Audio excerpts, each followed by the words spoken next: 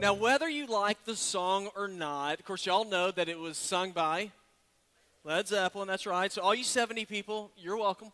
That one was for y'all. But that song is actually, it is one of the most iconic rock songs of all time.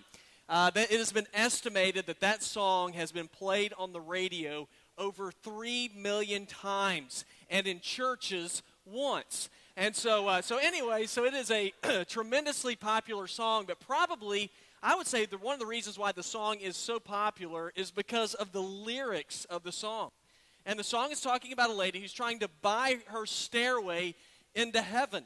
And she's looking for all that glitters, that it's going to make her life.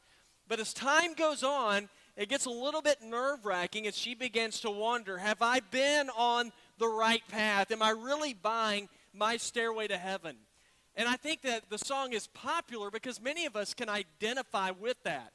I mean, we're looking for a lot of different things that are going to bring us into the presence of God. There's a lot of us who believe that we can earn our way into God's presence, or that we're going to be able to earn our way to be able to go to heaven. And then as we kind of move to the end of life, we start looking around and we think, man, all the things that I've sought after, all the things that I've given my life for, haven't satisfied. You know, it's not all that I thought that it was going to end up being. And if you have that feeling, then I just want you to know that is a feeling that has been around for years. King Solomon actually wrote about this whole seeking after the things of the world to sort of like buy your stairway to heaven as being a futile attempt. And I mentioned it last week in Ecclesiastes 1 through 9, and I won't read all of it, but we'll look at some of the scripture. Here's what he said. It says, the words of the teacher, son of David, king in Jerusalem, absolute futility, says the teacher. Absolute futility. Everything is futile. What does a man gain for all his efforts that he labors at under the sun? A generation goes and a generation comes, but the earth remains forever. And then it goes on down to say the streams are flowing to the place and they flow there again. And he says all things are wearisome. Man is unable to speak, and then there is nothing new under the sun. I mean, talk about a depressing passage of Scripture. I mean, he talks about life. What do I have to say about life? It's futile. You know, it's just sort of something that we kind of do, and we live, and we come to the end of it all, and man, we are just absolutely disappointed. Now, I'm pretty sure everybody in here, we think, you know, if there is a stairway to heaven, I want to be on it. You know, if there is a stairway to heaven, I'd like to figure out where it is, so I can make sure that I'm on it. And so some of us trying to find it, we invest all of our stuff in getting more and more, thinking that's going to buy my way there. And then you come to the end and you think, man, I'm not even any happier. We think if I just take care of myself and if I live right and I'm healthy and I don't do things that are bad things, then if I don't have an afterlife, maybe I can have some of the heaven here. And you live long enough and you begin to realize that time takes its toll. And so we have disappointment after disappointment that stacks up. Well, today in our passage of Scripture, we're going to see the story of a man named Jacob. And Jacob was a guy who was looking always to get more. And I think in a lot of ways we are very similar to Jacob. I mean, he was a guy, if I got to squash somebody to get more stuff, I'm willing to do it. And so he's a guy that is constantly seeking for more and more. But you know what? Peace just never came to Jacob. Jacob just never found, that groove where he felt like, man, life matters, life counts, it makes a difference. And so it's in the midst of all this that God gives him a dream about a stairway to heaven. And so if you have your Bible, we're going to look today in Genesis chapter 28. We're going to look in, starting in verse number 10 in just a few moments. And we're going to see this dream that Jacob had. And it's kind of interesting. If you look at Jacob, I think that he's a guy who is questioning the things of God. You know, his parents had faith. His parents had all these different beliefs. But he's starting to wonder for himself. And for many of us, we feel like it's a lack of faith if we question the things of God, or even if we have some doubts about the things of God. But I want you to know this. God is big, and it's not like you're going to have, or that I'm going to have some question that God's going to be stumped with. I mean, it's not like God is scared of us having doubts or anything like that. That's where Jacob was. Jacob was a guy who was starting to have some doubts. He knew that his mom and dad had some kind of a faith, but he's trying to figure out, where do I fit in? And we talk about this great plan and this great stairway that God has for us, but how does it apply to my life? And so it's here that we see that what happens with Jacob is God gives him a dream, and God teaches him some lessons about this stairway that goes to heaven. And so my hope today is that as we look at the scripture, that we're going to learn some lessons about the stairway to heaven that God provides for each and every person in this room, which is pretty awesome. God has a desire for you to connect with him. So what are some of the lessons that we can learn? Well, the first lesson about a stairway to heaven, this is what we see, is it all begins with this: God is always with us. When you look at the stairway to heaven and the dream that Jacob has, he is letting Jacob know, and he's letting us know that God is for you. God's not sitting up in heaven saying, I can't wait for him to screw up so that I can put the hammer down on his head. God is rooting for you. God is always with you. Now let me read to you, starting in verse number 10. It says, Jacob left Beersheba and went to Haran, and he reached a certain place and spent the night there because the sun had set. And he took one of his stones from the place, and he put it at his head, so it grabs a rock to become a pillow. And he lay down in that place, and he dreamed. And a stairway was set on the ground with its top reaching heaven, and God's angels were going up and down on it. And the Lord was standing there beside him, saying, I'm the Lord, the God of your father Abraham, and the God of Isaac, and I will give you and your offspring the land that you're now sleeping on. He said, your offspring will be like the dust of the earth, and you will spread out toward the west and the east, the north and the south, and all the peoples on the earth will be blessed through you and your offspring. Look, I'm with you and will watch over you wherever you go. I will bring you back to this land, for I will not leave you until I have done what I have promised you. Here's what's going on in Jacob's life. Jacob was in Beersheba, which means nothing to most of us. He gets up, he goes on a 500-mile journey. Remember, they don't fly back then, right? At best, he's riding a camel. 500 miles on a camel, more than likely he's walking most of the time. So it's a long journey. Why is he on this journey? He's on a journey. He's going to the land of Haran, modern-day Turkey, in order to find a wife. But there's a little more to the story than that. It's not like he's like, hey, I'm traveling 500 miles. I met a girl online, and we're gonna hook up, hopefully, and get married. It's not what's going on. What's going on is Jacob had a brother, a twin brother. Anybody remember his name? Esau. You remember what Jacob did to Esau? He tricked him, he lied to him about his birthright. He stole his birthright and took it for himself. Now, that doesn't mean much to us today. It was a big deal back then. He got most of the inheritance from his brother, and his brother is royally ticked. Okay, he's the oldest brother. My little brother has just absolutely taken what belongs to me, and Jacob's mother comes to him and says, you got to get out of here. Go to the land of Haran, find a wife, stay there for a while, because here's why. In chapter 27, his mom's telling him this. She said, listen, your brother Esau is consoling himself by planning to kill you. Okay, his brother is like, I am sleeping well tonight because I'm dreaming of the day when I'm going to kill my brother. Okay, so this is what's happening here. She said, so now, son, listen to me. Flee at once to my brother Laban in Haran. So it's with this backdrop. This is why he's on a journey. I have a brother that wants to kill me because I'm a liar and I'm a deceiver, and mom said for me to get out of town. Now, as you read through the book of the previous chapters, one thing you will discover about Jacob is he is a big-time mama's boy. Now, if you're a mama's boy, that's fine. But mom's always watching out for him. And so his mom says he's going to kill you, so he goes, he's getting out of Dodge. And so for the first time in his life, he's not with his mom. He's not with his dad. He's not with his brother. He is running for his life. He is on a 500-mile journey. He is completely alone. His faith is no longer around him through his parents, and he is vulnerable. And there are some of you feel the same way. Not that you have a brother trying to kill you, but you just feel alone. You feel vulnerable. We live in an area, there's a lot of us who, we didn't grow up here. So we moved in here, and so we have family all over the place. I was talking to a couple in the first service. They just came here. Their family's in Minnesota. The wife's from New York, and so they're down here by themselves. And, whenever you don't have your family around, you can be kind of strange. Free babysitting, but that's gone. No family to take care of one another. You're just absolutely alone. You're absolutely vulnerable. And that is where Jacob was at this time. God knew it. And so what does God do? God sends Jacob a dream to encourage him. And he lets him know in this dream, he says, I'll never leave you. He says, even though you feel alone, even though you're not with mama anymore, I'm bigger than your mother. And I can take care of things. See, God had promised Abraham and Isaac. If you grew up in the church, it's, I am the God of Abraham, Isaac, and Jacob. And it's so easy to think, well, Jacob's got to be really pumped about that, saying, yeah, our God is the God of Abraham and Isaac and me. Well, they didn't have stuff written down on paper like we do today.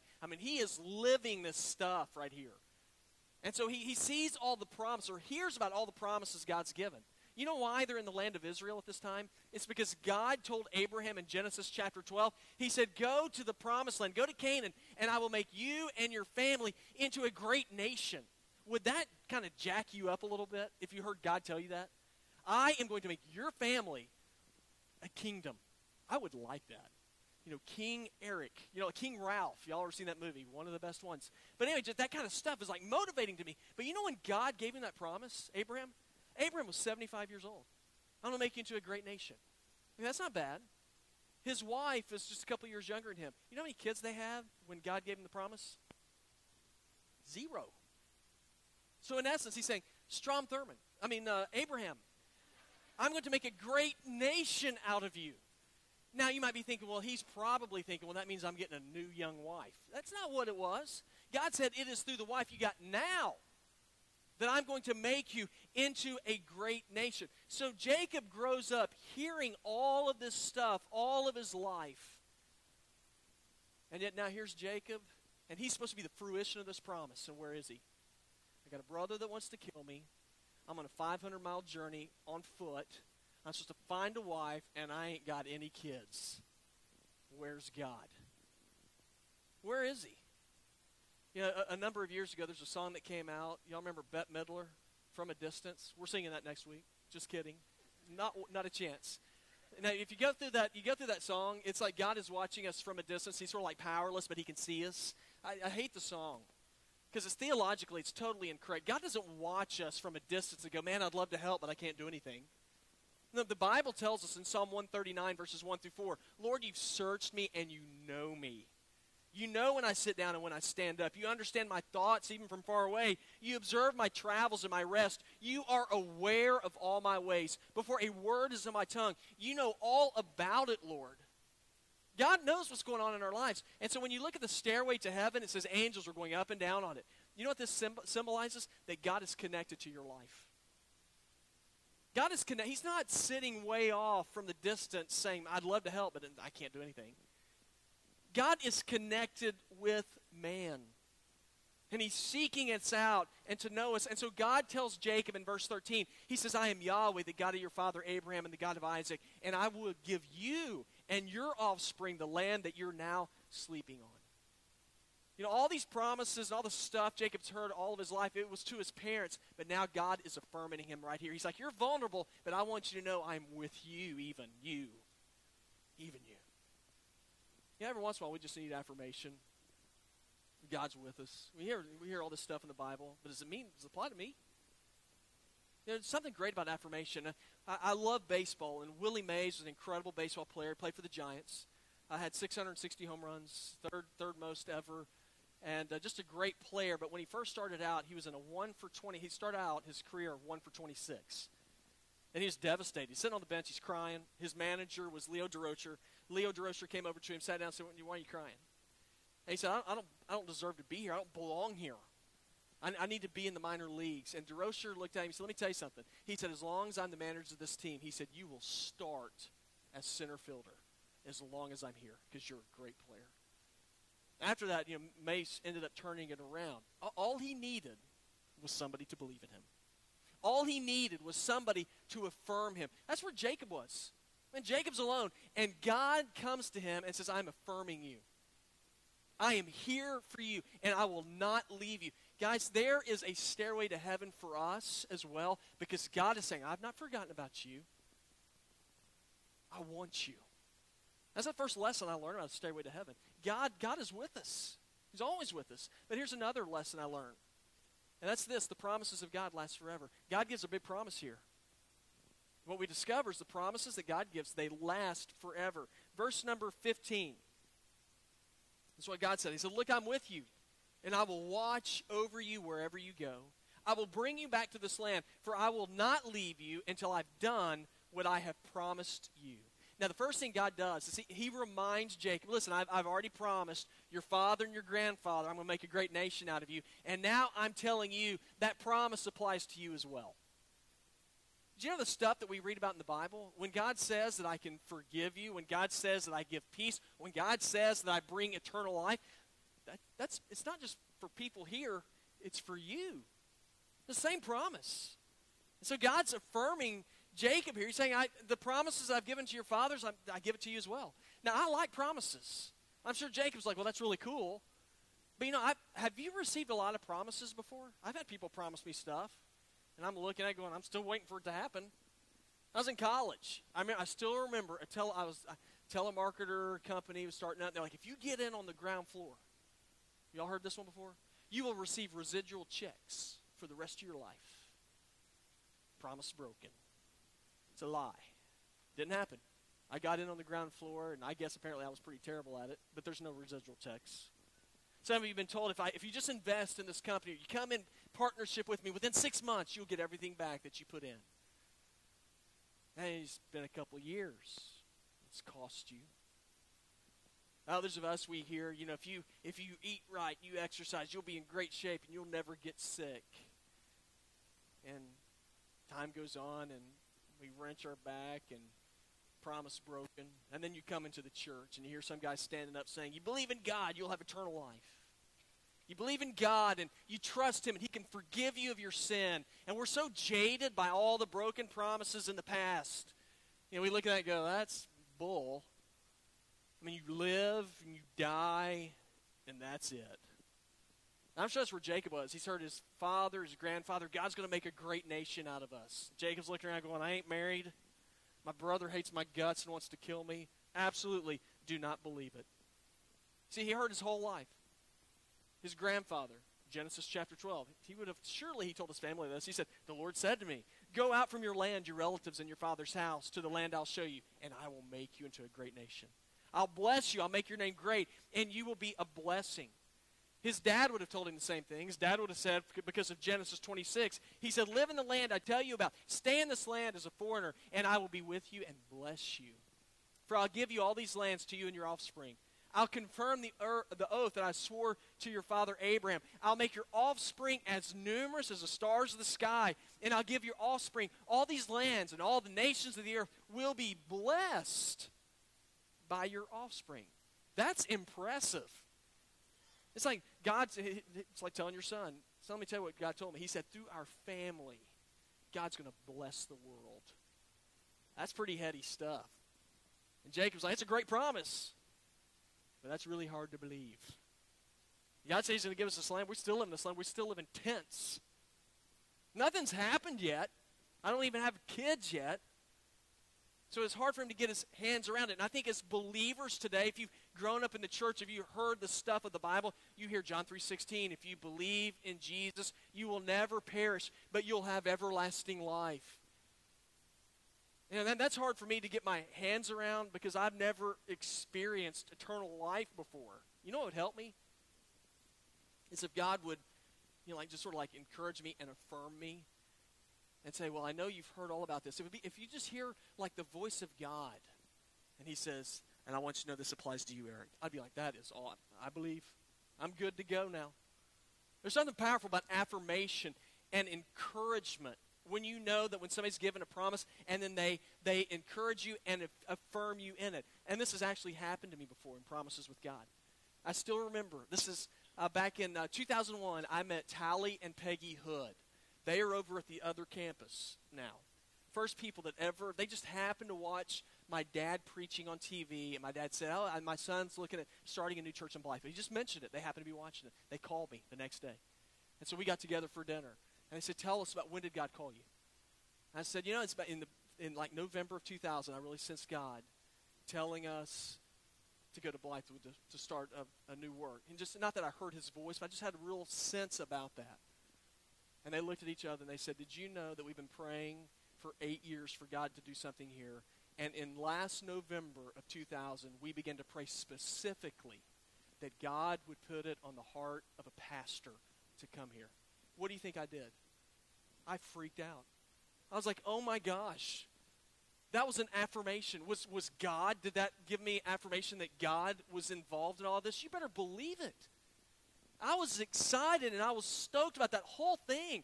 And because of that, now whenever I see the promises of God, when God says something about heaven, when God says something about forgiveness, it's easier for me to believe because God has affirmed me before in the past that he keeps his word. So what does God want us to know about the stairway to heaven? Well, he's always with you. He's on your side. God also wants you to know this. He wants you to know that his promises last forever. When he gives this promise, he means it. And it's the last thing I want you to see. Final lesson about the stairway to heaven is it requires a decision. God has put a stairway to heaven before us, but he says, but you have to decide what you're going to do with it. Last few verses right here, starting in verse 20. It says, then Jacob made a vow. He said, if God will be with me, and it's not like the if does not mean if, but if not. If means when. You can actually translate it when. So when God will be with me and watch over me on this journey, when he provides me with food to eat and clothing to wear, and when I return safely to my father's house, then the Lord will be my God. This stone that I set up as a marker will be God's house, and I will give to you a tenth of all that you give me. God always requires a decision from us. There's always a time when God will reveal himself to us. And basically what he says is, you can either accept me or you can reject me, but there's one thing you can't do. You cannot ignore me. And I really believe this. I believe that God in every person's life will bring all of us to a point where we have to decide, am I going to trust him and what he says in this book and that what's in this book is true, or am I going to just simply choose to follow myself? What am I going to do?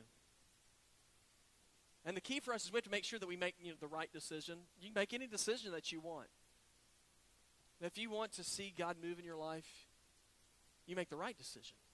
Now, the world offers us a lot of shortcuts. It says, I know that you want this in life. You want eternal life. You want forgiveness, all these different things. But there's some shortcuts, that you can take to where you don't have to completely surrender everything, but you can still get to where you want to go. Shortcuts aren't always the best things. UPS, and this is kind of interesting. I just read this a couple of weeks ago. UPS encourages their drivers. They actually have. They're trained in like how they get off of their truck. They're trying to be as efficient as possible. And they tell them whenever you're driving, whenever you can make a right turn, make a right turn over left turns as much as possible. Okay, I'm just like, well, okay, whatever that means. But there's a reason for it. They want you to make right turns as many times as possible as opposed to left turns because of this. 55% of car accidents involve a left turn. Only 5.3% of accidents occur because of a right turn. So they say if you make a right turn, your chances are much greater that you're going to arrive at your destination than if you try to take a shortcut and go left. Now, I think you can apply this to our lives. If we make decisions for God, if we always make the right decisions, even though the world says, you don't have to go that way, take a little shortcut this way. God says if you follow me, then it might be a more circuitous trip for you, but you're going to arrive at your destination. As opposed to when you go your own way, then you're looking for accidents and trouble. You see, God has set out a path for us. And here's what the Bible says about when we choose God's path. Isaiah 26:7 says, for those who are righteous, the way is not steep and rough. You are a God who does what is right, and you smooth out the path ahead of them. Isn't that good? Follow God. God says, I will smooth out the path ahead of you. And he says there's only one way to God. It's through Jesus. John 14:6, Jesus said, I'm the way, the truth, and the life. No man comes to the Father except through me. Now here's what I want you to see. I want you to see, and I want you to have this hope. God has plans for your life. I want you to see this. God is for you.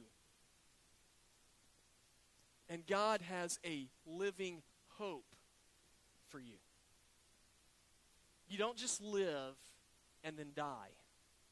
While you're here, you can make a decision to surrender your life to Him.